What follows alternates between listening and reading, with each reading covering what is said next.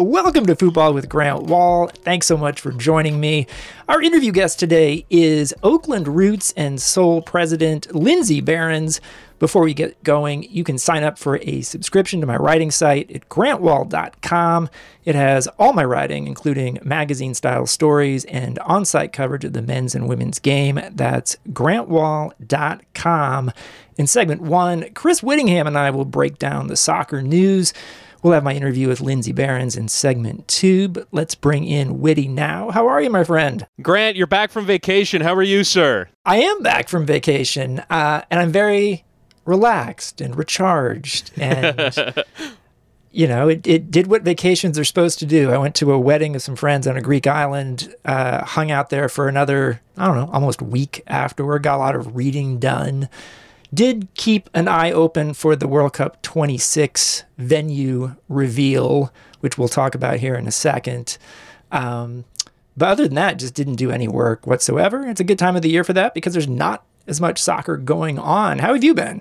Yeah, it's been strange, the lack of soccer. It's good to have MLS back because there were some days where you open up the FOTMob app, and I feel like the FOTMob app has like a 365 for 365 batting average that no matter the day you open it up, there's something that you'd be like, oh, that's intriguing. But after the World Cup Interconfederation playoffs ended, the rest of the week was like, whew, there is not a lot going on. So good to have at the very least some MLS back, and we're now into the thick end of the season. I tweeted out on Saturday morning because Saturday mornings are like Premier League mornings to me, and occasionally Bundesliga mornings. And so my Saturday morning, Malaysia was the top league available on my FOTMob app. And if I had gotten up a bit earlier, the J League in Japan, but not a lot to choose from. But the wonders of Twitter, I had a friend recommend a Twitter follow of the Malaysian League, and the guy contacted me and sent me all this information about how it's sort of like an MLS light. It's chaotic. It's got all sorts of stuff going on. So I'm all in on the Malaysian League for at least a week or two here. We might have to sound the klaxon, Grant, for because if there's an expert somewhere in the world about the Malaysian domestic league, and there is an expert about everything, I've wanted to try and build out an expert or a base, a network of 32 experts for all 32 World Cup teams, and there might be a couple that we might need to sound the social media klaxon for, because if there's an expert on the Malaysian domestic league, there is an expert on anything. Well, usually when I hear about the Malaysian league, it's about some terrible betting scandal. That's a good shout. but other than that, like if we can find an English language Saudi Arabia expert on Twitter, that would be awesome because a couple of reasons. They're in the World Cup, but they're also, it sounds like, Doug McIntyre reporting a friendly opponent for the U.S. in September. I got to admit, I don't know much about Saudi Arabian soccer except they're buying soccer, the Saudis. Yeah. I know one thing. I did a friendly when one of their main domestic teams played the New York Cosmos when I was working at beIN Sports, and actually they played some decent stuff. I feel like the Saudi Arabians are probably a bit underrated in the world of international football. They've been decent, so I feel like at the very least their money is buying them something. Well, one of the great goals in World Cup history from '94, Saeed Al-Owairan. Look it up on YouTube. Wow. Just went straight through the Belgian defense. Back in those days, the Saudis could score great goals against Belgium. That probably wouldn't happen as much these days. But in any case, let's catch up on a few things because a lot's happened. Some of it off the field, some of it on the field since the last time we talked. And probably the biggest news story has been the announcement on Thursday night of the World Cup 26 host cities. And I had done a ton of coverage on this leading up in the weeks to the announcement because it was really interesting to me. It was a little bit like a Billions episode, like when they're talking about getting the Olympics for New York. And a lot of money and effort and time went into these bids from the U.S. cities. And now we have the list. And for me, after all the reporting I've been doing over the weeks, really only one surprise, and that was Boston getting games and the Baltimore, D.C. bid not getting games for this World Cup in what I'm told it was actually a very last-second decision by FIFA, and I'd actually love to find out about how haphazard some of these decisions were that FIFA made.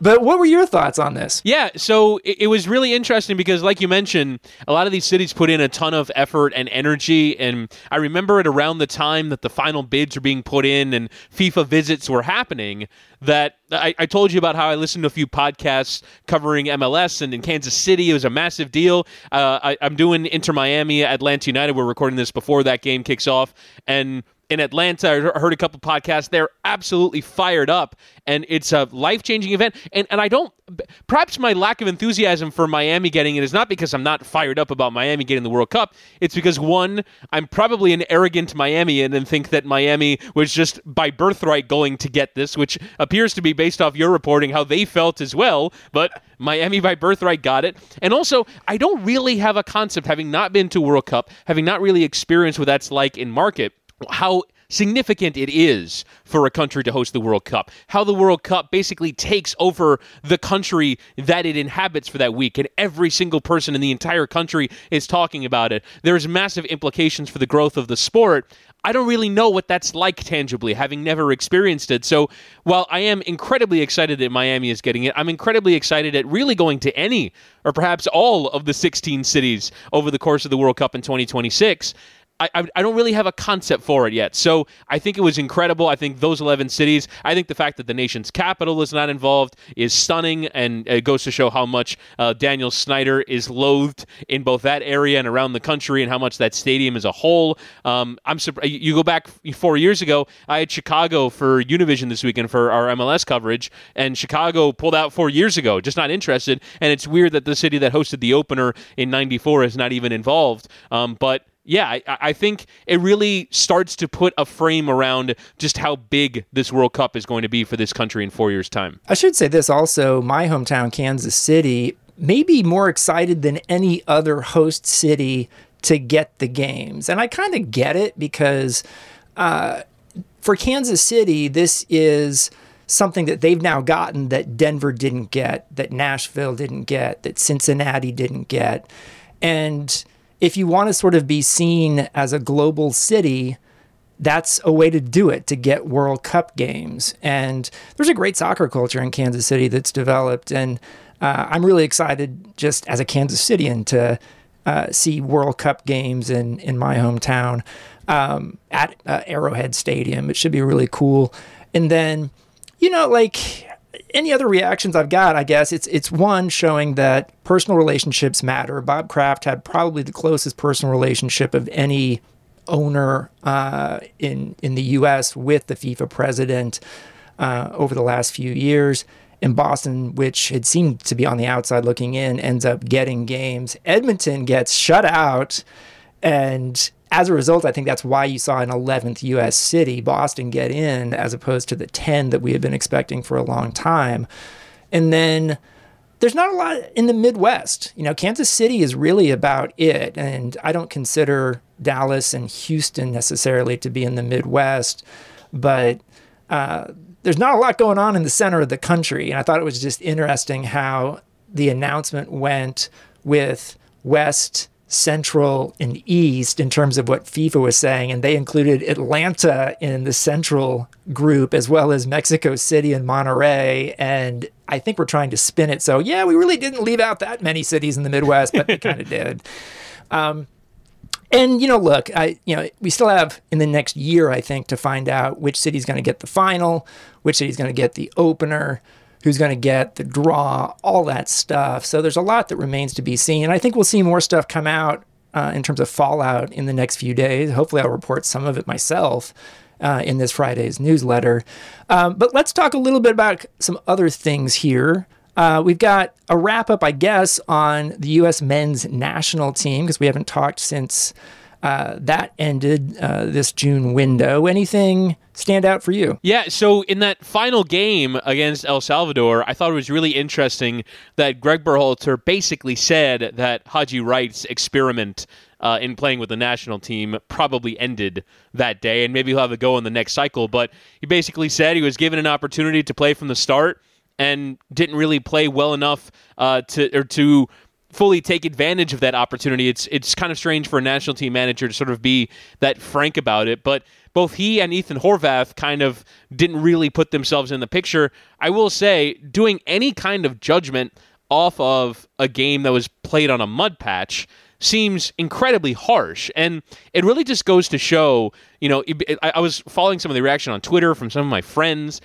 If that game for me was a complete throwaway because of the conditions, but it's the nature of national team football that you get so few opportunities to actually have a look at the U.S. men's national team, that even games that shouldn't mean anything, that if your club team played them, you'd be like, whatever, that's 1 of 34, 1 of 38, 1 of 60 if you're Liverpool. It doesn't matter, but because it's the national team, each game comes with judgments. They have to come with judgments. Otherwise, what was the point of the exercise? And yet, those two guys might have played themselves out of the picture with the mistakes or poor performances that they put into that game. I think in the overall, that game was actually probably a really cool team bonding exercise, just because all the players after the game had like this, we just went through a war, that shit was insane kind of feeling in Instagram comments and each other's posts. So that was a pretty cool element. But I think the U.S. will probably head into the World Cup knowing that they're going to play at the very least one game against a team that'll play behind the ball. And they'll have to figure out an opponent. They'll play against England, a very strong side, and it'll be curious to see if they try to go toe-for-toe like they really did against Uruguay, and that was kind of a fascinating exercise. But I think in the overall, you don't really learn a ton from this window, just because these aren't competitive games. These aren't games that matter. It's really, what are they gathering within the camp as intel to maybe figure out these final few spots for Qatar? I will say this, it's pretty easy to sort of dump on the Nations League group stage just because the opportunity cost is significant. The U.S. could have used those games to schedule friendlies against much tougher opponents in preparation for the World Cup. And yet I do think the ability to have an away game in the group stage or two against, semi-difficult competition on the road, which honestly is a lot of teams in CONCACAF for this U.S. team. They haven't been a good road team in competitive games, and it's not like the U.S. would schedule a friendly in El Salvador to get that experience. That's one thing Jurgen Klinsmann used to do. He used to schedule friendlies at the Azteca and at Panama, and the U.S. really doesn't do that anymore. And so I do think there's some value potentially into playing on the road in El Salvador. And obviously the U.S. didn't get 3 points out of it. So there was a challenge there despite all the weird conditions. And then, like you, I was surprised how frank Berhalter was about Haji Wright. I don't necessarily take it to mean that Haji Wright is completely out of the picture now when it comes to the World Cup. But that said, I don't think he's come away from this window having taken advantage of the opportunity that he had to be a striker for this team in Qatar. Otherwise, I wanted to kind of seg into a little Miami talk here, because one thing I noticed in the last couple of days is these guys are on vacation now, and they have precious little time for vacation given the crazy schedule that exists. Basically, June 15th to July 1st. And yet, it was kind of cool on Instagram to see players, U.S. players like Weston McKennie, Jedi Robinson, Yunus Musa, hanging out together in Miami. And there's other guys, too, there right now. Chris Richards is there, too. And they've chosen to hang out with each other on their vacations. I think that's a great sign for the team. Yeah, and played in a Legends game that was here in Miami last night that featured Roberto Carlos and Ronaldinho fielding teams. I'm actually currently at the stadium, and I had some legitimate FOMO. I was calling a game for Univision, and I missed this game, and the social media was so cool because you have young players interacting with legends. You have Ronaldinho, who is this cult of personality. It's remarkable to see what follows him, but I think that you're right. It is cool from a camaraderie standpoint. And we talked about this a bit during the pandemic period when Christian Pulisic went on international duty when he didn't have to because he was hurt with Chelsea. They seem to like hanging out with each other. And I feel like there's an intangible there. And I wonder as well, if we're talking about these final roster spots, if maybe that comes into consideration. If you're picking guys 24, 25, and 26, maybe they're not going to play, but they are going to be around to offer third and fourth tier squad depth and also help keep a certain chemistry within the team. But it's great that these guys like hanging out with each other. you want to have that feeling. And we saw the value that it's provided for England in their national team setup, how they enjoy going to represent that shirt. That team means something different than what it means for those guys to play against each other at club level, and they build their own unique environment, which is fun. So it's credit to Greg Berhalter and the overall staff there for building an environment that it's very clear that they like being around each other. And even though they were just around each other for, 3 weeks over the course of playing 4 games, that they still hang out with each other away from the field because, like you said, they just get so few opportunities to do so. Also pretty cool for me to see like Ronaldinho and Vinicius Jr. playing together and hugging each other and spending time on that field. And even legends like Falcao, you had the Colombian legends. You had Pibe Valderrama. You had Rene Higuita, of all people, who I probably would have been as excited as anyone to see. And Radamel Falcao as well. And then current players like Weston McKennie and just so Alphonso cool. Davies was here.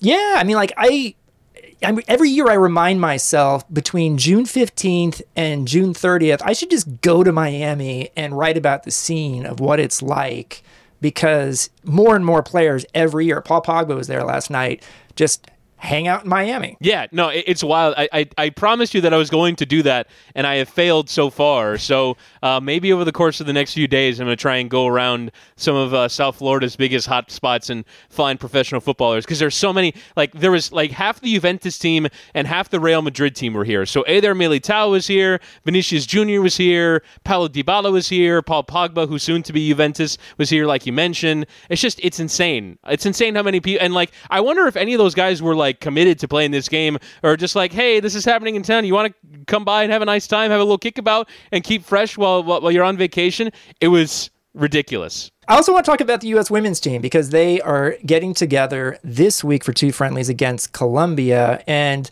not only was the roster announced for these friendlies, but also for the Women's World Cup and Olympic qualifying tournament that's coming up in Monterrey, Mexico. I made my travel plans, by the way. I'm going to be there for games 2 and 3, which are actually the important ones for qualifying for the World Cup. And a few surprises, interesting aspects of this roster for the U.S. women. Alex Morgan is back. She's earned a spot, leading scorer in the NWSL. Kristen Press, who just did her ACL, unfortunately. Vlatko Andonovski goes to the trouble to say, even if she hadn't done her ACL, I wasn't going to call her in, which is just kind of wild that he said that. And then Megan Rapinoe is called in despite not having played much. Just started her first league game of the season. Got sent off, by the way, in a weird situation. But Andonovski saying straight up that Megan Rapinoe is here not just because of what she brings on the field, but because of her leadership, etc. And at the same time saying Mal Pugh is going to start. It's going to be very hard for her to be taken away from being a starter for this U.S. team. Anything stand out to you? Yeah, I mean, you look at, the balance of the squad, and there are a few players, Trinity Rodman only has 3 caps, Sophia Smith only has 15, you have Mitch Purse only has 14 caps, you have an uncapped player and Taylor Korniak as well. There are a few players that it's very clear they're being picked based off of club form, trying to reinvigorate this national team a little bit with some youth and a newer generation, but you still have some of the players like Becky Sauerbrunn, who has more than 200 caps. You mentioned Megan Rapinoe and Alex Morgan. I find it fascinating how Vlatko Andonovski is going to maintain this balance over the course of these next few years. You'll eventually head into the World Cup and Olympic cycle over the course of these next 2 years. You would presume that the U.S. will qualify this summer for both of those tournaments, but I do find interesting continually how Vlatko Andonovski is regime changing. And I wonder if saying that thing about Kristen Press is about signaling that message that, look, I'm not going to call the big guns who have been around this national team for the last 8 years almost unquestioned, and changes are going to start to be made. And I feel like that's part of what that public message is, even though it's probably unnecessarily sticking the boot in on Kristen Press when she's already down. Yeah, very curious to see how this shapes up for the U.S. women, and looking forward to covering them on site down in Mexico. One last thing I wanted to talk about here is the big MLS Apple broadcast deal that was announced last week. 10 years in this deal, Apple will show every single league game, which I think is great. What stood out to you about this deal? Well, I think that very fact, and I know that that's something that you like to talk about all the time because of the nature of the subscription model, particularly with the Premier League, where you have to be a Peacock subscriber and some either MVPD or cable subscriber to get the games on over-the-air NBC or USA. And I do think that for the fans, it's great. If you're a Major League Soccer fan, a diehard, I would definitely recommend getting a season ticket now because you get it for free as part of your season ticket. I hope that incentivizes further season ticket sales in local markets. If you're a fan, you just have to pay for one subscription. You get everything. I think that's a good experience. I think the fact that they're moving to full 1080p makes it a much better viewing experience than it's been in some local markets. The broadcast quality will go up. I kind of vacillate on the broadcaster situation. Obviously, I'm very close to it, having worked for a local broadcast down here in Miami, working for Univision, doing radio down here in Miami as well, because I understand that fans develop attachments to their broadcasters. And I get it. If you're, a fan of the New York Red Bulls, you like listening to Steve Cangelosi and Shep Messing. You have done for a very long time. If you're a Portland Timbers fan, you've been listening to Jake Zivin and John Strong, and you've seen them go on to do big things in the broadcasting industry. And you can name every single team, and I would presume their fans have a genuine attachment. Dave Johnson in Washington, D.C., and on and on and on. Down here in Miami, it would seem unbelievable to not watch a game with Ray Hudson on commentary. But I also think that the league are trying to create one standard for broadcast, and I don't think that's necessarily been the case production-wise or really in any other way or in any other sense. So I understand it. So I think for fans, it's great. Certainly working in this industry, it's been a wild week of fielding phone calls from all my friends going, what the heck is going on here? And certainly I hope that everyone who I know and the best people end up getting these jobs at Apple. I'll toss my hat in the ring. Why not? But it's one of those things that it's upended the model in some ways. It's the first domestic league in the U.S. or really anywhere that's gone to this model where it's 100% streaming. And you just have to buy a subscription, and not like Serie A in the U.S. I'm talking about a country in a league in the country that it serves to be 100% streaming. It's a big risk, and really the element that's most kind of in doubt here is growth. How does Apple help grow MLS? How does Apple reach people that otherwise would not be watching MLS in the way that putting a game on over-the-air Fox, even if the ratings are low, you at the very least get more exposure. You get commercials during the week. You get all kinds of ways in which MLS is being put in front of people where they otherwise wouldn't.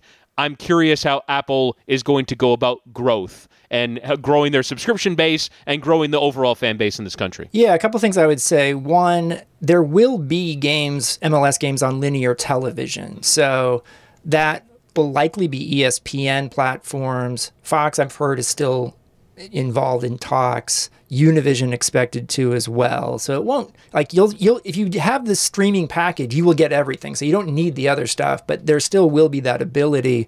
I guess one question I have, a couple questions, is kind of what you're saying there. How much will Apple promote this? Because they certainly have the ability on my phone to put out alerts saying, watch this MLS game if they want to. But the question is, will they want to? Because I'm not getting alerts for MLB games on Apple right now on my phone that they now have. And then the other question I've got simply is, how much is this streaming package going to cost consumers? And how much would you be willing to pay for that? Because one thing I had said about NBC streaming for the Premier League, I would pay a certain number that's higher than I'm currently paying for Peacock if I could get every single Premier League game. For MLS, my desire is there, so I'll probably buy this package. But is that going to be $10 a season? Is that going to be $25 a season? And, what's that price point going to be? Yeah, I think, I wouldn't even venture a guess.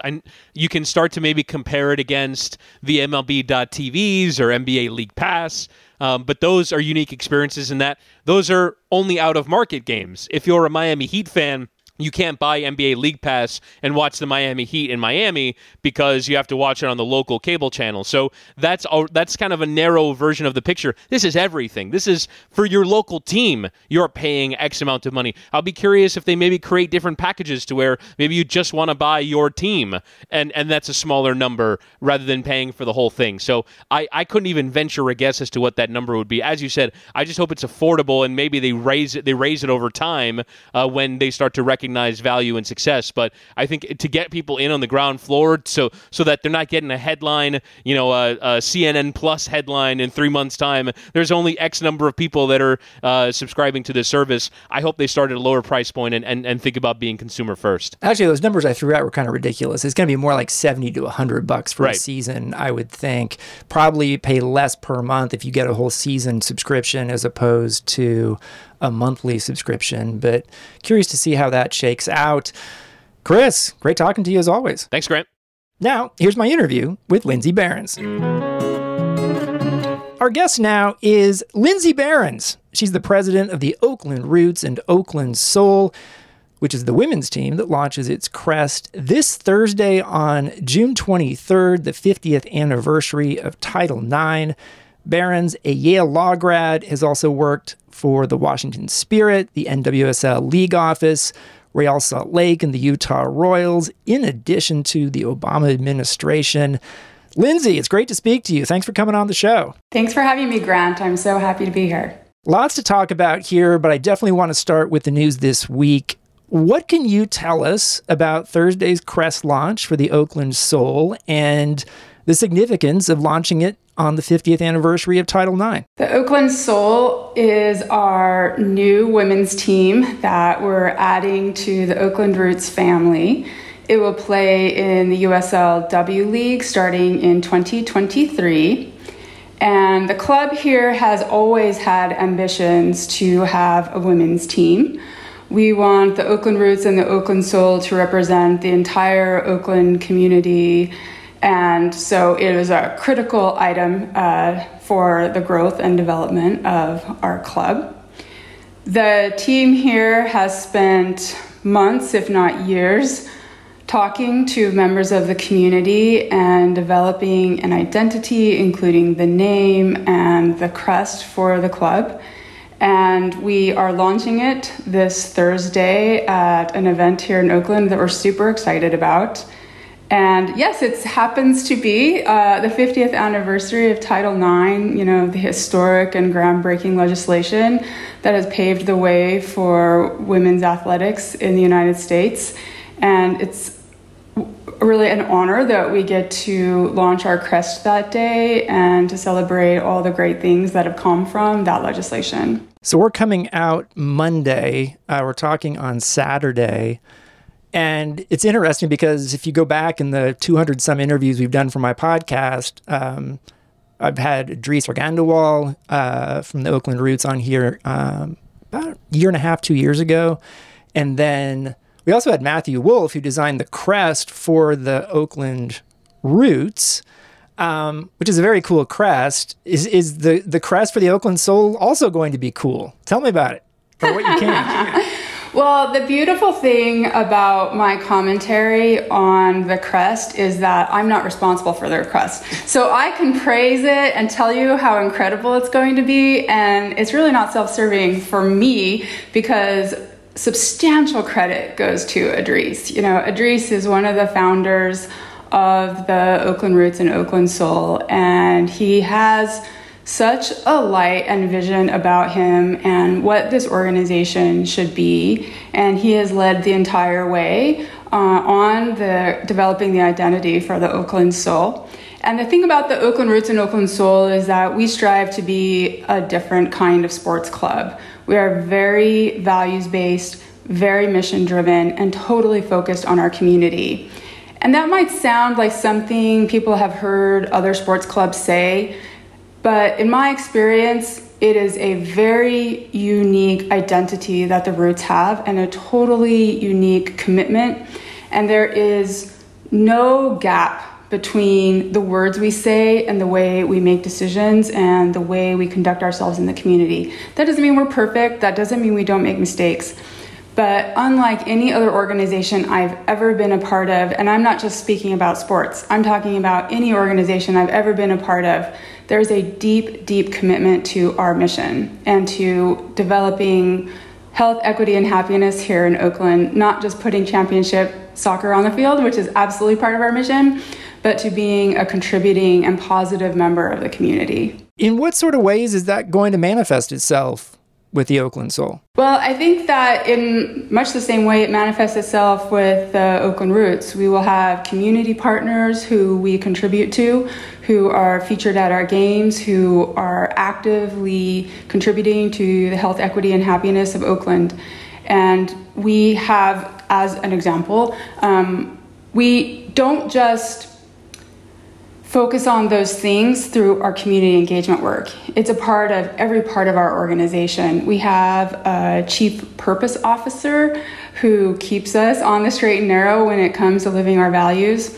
And we think about it in our corporate partnerships, in our ticketing sales, in our marketing, in every part of our organization.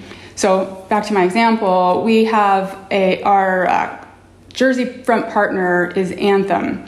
And we conducted a coaches training session for youth coaches in the community. And yes, it was about soccer and soccer skills, but it was also about how to be an empathetic, caring coach who incorporates anti-racism into the field. And that's the kind of thing where a lot of people talk about it, but I've been at the Roots now for 6 months, and I've never seen it in action quite like it is here. And the USLW League starts in 2023, but as I understand it, their calendar is going to be different than some of the things like we're used to seeing in the U.S., some of the leagues we're used to seeing in the U.S. How would you explain that? Like, when does the league actually start? And could you fill me in a little bit just on when you're planning to have players, coach, etc.? So we're starting in the W League, which is the pre-professional league that the USL started this year. So it will play its games in the summer, somewhat complementary to USL League 2 that the men have. Then the USL is launching the Super League, which will be the professional league that will be complementary to USL Championship, which is the league that the Oakland Roots play in. I'll say it is our ambition to self-promote the team along the way, but we are starting in the W League. So that will be games in the spring and summer of 2023. Amanda Vandervoort, my friend, is going to be unhappy with me for getting this wrong. So thank you for setting me straight. I appreciate it. There's a lot of leagues going on. You gotta just keep them all straight. And it's great, right? Because this means we're building the pyramid of women's soccer in the United States the same way it exists for men. And for a long time, that hasn't existed. We've had the very elite NWSL, best in the world, and we've had the amateur leagues that get together in the summer and provide a great service to the players who get to participate in those leagues, but it's not a professional environment.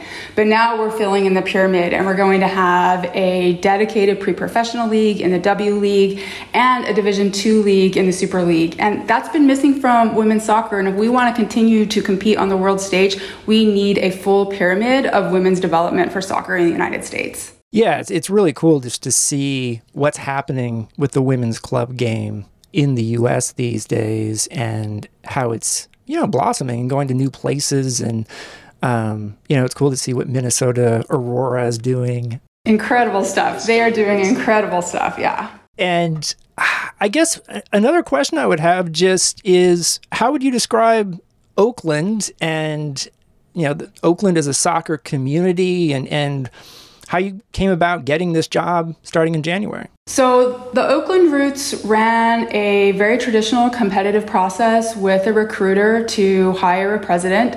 It was very arduous, I will say. They took it very seriously and really wanted to find somebody not just with the skills that it takes to run a professional soccer club, but also who was a values fit for them. And now that I've been here, I believe the Oakland Roots is my soulmate. I know that sounds cheesy, but this club is just incredible. I absolutely love it here. Oakland is an amazing community, so diverse, such a rich history of activism, you know, the birthplace of the Black Power movement, so much to offer, not just the Bay Area, not just California, but the world in terms of modeling how to have a healthy and, you know, vibrant community that's very diverse. So Oakland is wonderful. We want to be good partners to Oakland, and we want to stay in Oakland forever. And how did you end up sort of in soccer? Because it sounds like you've worked in areas that are outside of soccer. You've obviously worked in soccer for a while now. How did that happen? So I am a lateral into soccer. I had a career before this, starting as an activist in politics, and then going to law school and being a lawyer and doing a little entrepreneurial stint. And then in 2016, you know, what happened in our country happened, and I had a deep desire to contribute to righting the ship. And my instinct was to go back into politics, but I find politics really challenging. I'm too principled to be successful in politics. I cannot compromise, and politics requires compromise to be successful. So I was searching for where I could work, where I would feel like I was making a contribution positively to the community, but where I could use the skill set I developed as a mergers and acquisitions attorney in deal making. And at the time, I was searching for this place. I didn't know what it was. An NWSL team was launched in Salt Lake City, where I grew up. And I was like, oh, duh. Sports is the intersection of business and activism. And I love women's soccer. I'm of the age where the 99ers was, you know, critical to my development as a human. I was a huge NWSL fan. I was, you know, loved Sam Kerr. I lived in New York City and took a bus 3 hours to the middle of New Jersey to see her play then on Sky Blue FC. And I was like, this is so cool. And I called my friend who was the mayor of Salt Lake City at the time, and I had run her campaign and gotten her elected. And I said, do you know the owner of this team that's launching a women's team in Salt Lake? And she said, yes, I do. I'm happy to introduce you, but what are you gonna say? Like, what are you gonna do for them? And I said, I don't know. I just want to be in the organization. I want to see all the parts of it and how it all fits together. And she said, do you mean like an intern? And I said, yeah, but let's call it executive in training. And she was like, okay. So I talked my way into a job at Real in the Utah Royals, where I started out as the lawyer, which was not a job that I wanted, but it was my way in the door. And I spent a couple of years there, and then I went to the NWSL, and then I went to the Washington Spirit. And then I was just very, very fortunate to find my way to the Oakland Roots and Soul. No, it's really cool. Thanks for sharing that. And I do know that when you were with the NWSL League office, you were involved with the sale of broadcast rights, and the current deal you were intimately involved with CBS and Twitch. Could you explain what that process was like? Sure. After the World Cup in 2019, the NWSL did not have a media deal, which is crazy, right? We were coming off all this attention. We were riding this huge wave of momentum, and we did not have a multi-year media rights deal. And at the time, I was at Real, and I was nominated, appointed, volunteered, however you want to say it, to run the process to sell the NWSL's media rights. So I was an employee at Real, but I was working pretty much full-time for the NWSL. And we hired Dan Cohen at Octagon to be the agency to represent us. And we ran a very comprehensive and in some ways traditional process to sell our media rights. And that had not historically been how people had approached selling media rights in the women's sports world, right? It was very much approached with this from this perspective of scarcity, like, oh, we were lucky to get the conversation. And, well, you would have one conversation with the two cable networks that show sports, and that would really be the end of it. But Dan and Octagon, they believed in the value of the NWSL, especially coming off the World Cup. And they went out and talked to everybody. There's a world in which we didn't even call CBS, in which we didn't even have a conversation with a major sports network, or not a major sports network, with a broadcast network. But they said, no, we're going to talk to everybody. And we're also going to talk to the streaming platforms, because it's 2019. The world is moving online, and streaming platforms have audiences that in many cases way exceed the number of people who are watching cable and broadcast television. So we talked to everyone, and we came up with this hybrid deal with CBS and Twitch, and we put our first game on CBS in the middle of the pandemic, and over 500,000 people watched that game. Before that, the most watched game ever in the history of the NWSL was 180,000 people. We saw our audience explode overnight, 3x. And I think that those deals, while I hope that the NWSL gets bigger and better deals every year to come, I think they were absolutely monumental in the growth of that league, and were really a turning point in legitimizing the league and putting professional club soccer on a major U.S. network for the first time in the history. It is cool to see the NWSL games. I can see any game I want as a subscriber, but also just to see them on big CBS, and getting the numbers that they're getting, which honestly have been either equivalent to what MLS has gotten on broadcast free-to-air TV, sometimes bigger slightly. And I do wonder, sort of, are we in this point right now where women's sports in particular are sort of launching, and people are starting to realize in the broadcast realm what women's sports could actually do with greater investment? Absolutely. And that has been a long time coming. The WNBA has been around for 25 years. And it's surviving, it's here to stay. It needs to expand so we can get more competition and talent into that league. The 2019 Women's World Cup, I think, was absolutely a turning point that we'll never go back from.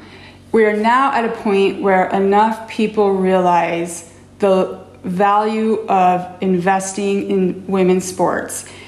And I think for a long time, there's been this idea that investing in women's sports was different than men's sports, because for some reason you had to break even year over year in women's sports, where that's never been the expectation for how you operate a men's sports team.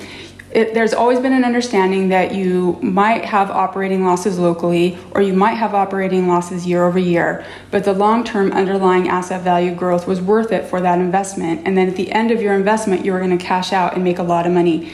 And now enough people with capital understand that the same investment philosophy applies to women's sports, and they're putting money in. I guess I am curious. Just recently, we saw last week the announcement of the new MLS deal for the men's league for the next 10 years with Apple, and you're going to be able to see every game from that league on Apple streaming.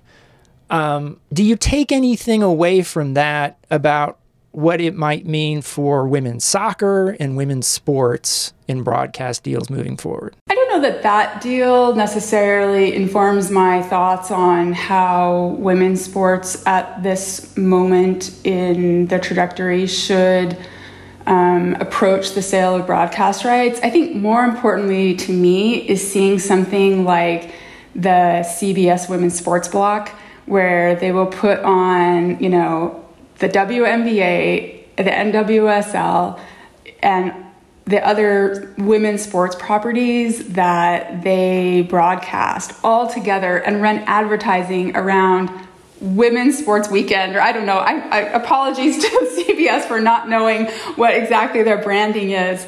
But to take all these properties, they've invested in women's sports properties, and to put them together and bundle them with a talk show, it's just so exciting to see that happening on the largest broadcast network in this country. It's really incredible. I want to pull back just a little bit, because you grew up queer in Utah, and as the sibling of a brother who grew up gay in Kansas, I've had some firsthand knowledge of what that might be like. But what was that experience like for you? It was difficult. I grew up in Utah in the 80s and 90s, and it's not just being a queer kid, but also being a woman. It's a challenging place if you are ambitious and seek a professional career path. I say this story somewhat notoriously, but I didn't have any professional women in my orbit growing up. I had to look for fictional role models and was a big fan of Murphy Brown. And so that was very meaningful to me to be able to see characters like that on TV. And I think it made me who I am. I don't take no for an answer. I have so much determination. When people tell me I can't do something, it just reinforces the idea that I can do it, because as a queer kid growing up, you're told over and over and over, you can't be that, you can't do that, you shouldn't have that dream. But I didn't listen to that and made it out. And those early obstacles are just, so formative and a part of who I am. First Candice Bergen reference in the history of the podcast. So. Oh, no way. Oh, you got to have more of that. Thank you. And am I right in saying that the campaign that you worked on with the mayor of Salt Lake City, the first openly gay mayor of that city ever, correct? That's correct. Yeah, Jackie Biskupski. We elected her to the mayor of capital city of the state of Utah in 2015. Would you have ever thought that was possible growing up? Never. I'll be honest, I didn't think it was possible in 2015. I went into that campaign thinking it was absolutely righteous and that we were going to prompt a lot of dinner table conversations that would be really revolutionary at a grassroots level. But we were up against a very popular two-term incumbent, and, we played to win. But if you'd asked me on day one whether I thought we would win, I probably would have said that was unlikely. But yeah, and actually I just had the incredible honor of returning to Salt Lake and speaking at the unveiling of her official portrait that will hang in the city building there forever. And I just think about how incredible it will be that little kids will tour that facility and see this gay woman who is mayor of that city. I get chills thinking about it. That's so cool. And I also wanted to ask about a couple other things. One, the Obama administration. What did you do? How did you get involved with that? So I was a White House Fellow. That is a program that was started by the Johnson administration during the Vietnam War, when government service was not a very popular idea. And the idea was to bring professionals who are mid-career and also service members into the administration at a very high level. So you sort of work directly with a cabinet member or an agency head and teach them about government, public policy, and leadership. So when I applied for that program, everybody told me it's really competitive, don't bother. And speaking of really arduous interview processes, that was the most complex, difficult interview process I've ever been a part of, because the president appoints a commission, and the commissioners are the ones who select the fellows. And my year, Tom Brokaw was a commissioner, and so I was being interviewed by Tom Brokaw, and I was like, this is so weird. But anyway, again, when people tell me I can't do something, all that means to me is that I for sure can do it. So yeah, I was in this very fancy fellowship. We got to meet all these fancy people and have lunch with all the cabinet secretaries and the president and the first lady and the vice president, and do lots of cool stuff, the coolest of which was flying onto and off of an aircraft carrier, which is truly amazing.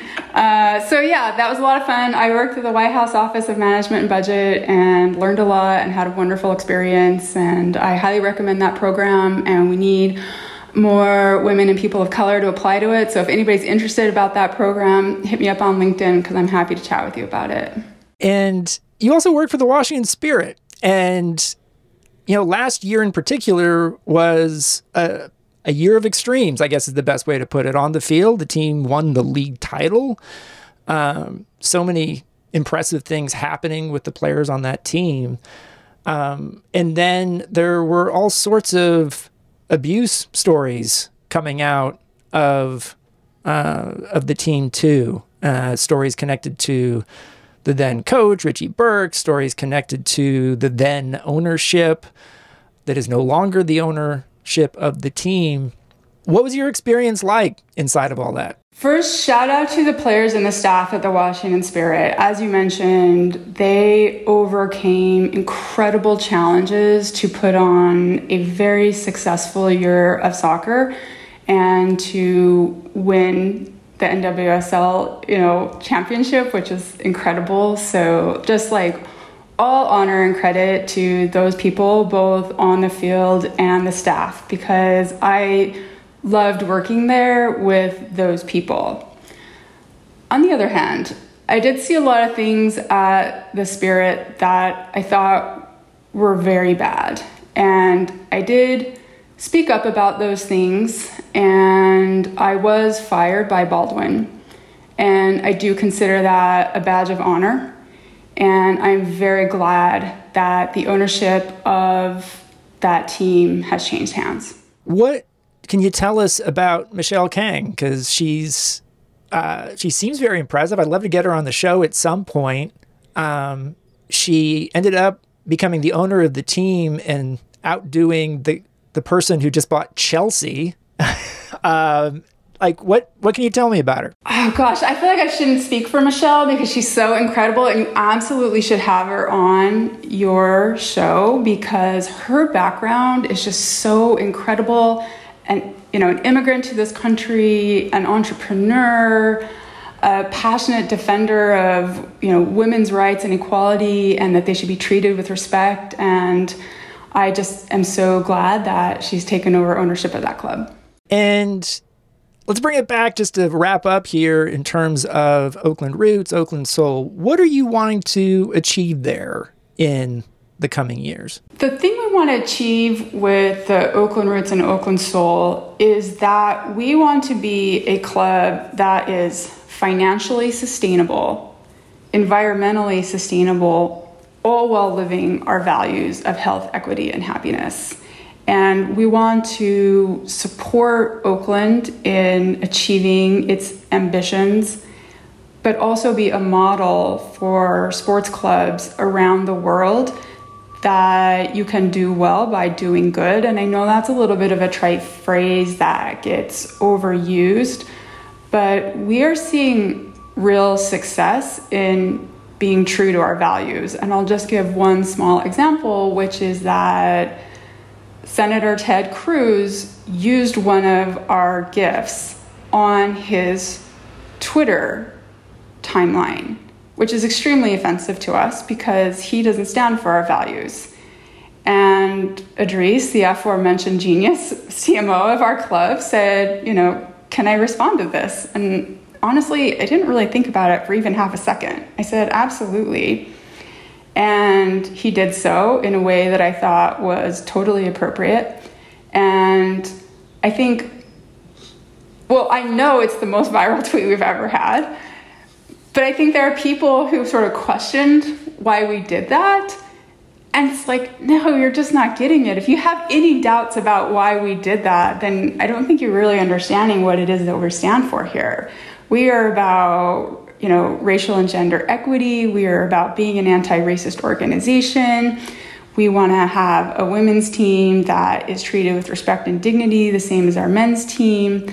And we want to be a club that is inclusive for the LGBTQ community, for all racial and ethnic backgrounds in Oakland, able-bodied and differently abled. We want everyone to be in our club and to feel like soccer is the game for them, because I really believe in the power of soccer to contribute to the health, equity, and happiness of the world and here in Oakland. So we want to be a soccer club that is both financially viable and sustainable, but also that does good in the world. And that's our ambition. Lindsay Behrens is the president of the Oakland Roots and Oakland Soul, which is launching its crest this Thursday on June 23rd, the 50th anniversary of Title IX. Lindsay, thanks for coming on the show. Thank you. It's my pleasure. Thanks for listening to Football with Grant Wahl. I'd like to thank Lindsey Behrens, as well as producer and pundit Chris Whittingham. You can now sign up for a free or paid subscription to my newsletter at grantwahl.com. The best way to support my work is by taking out a paid subscription. See you next time.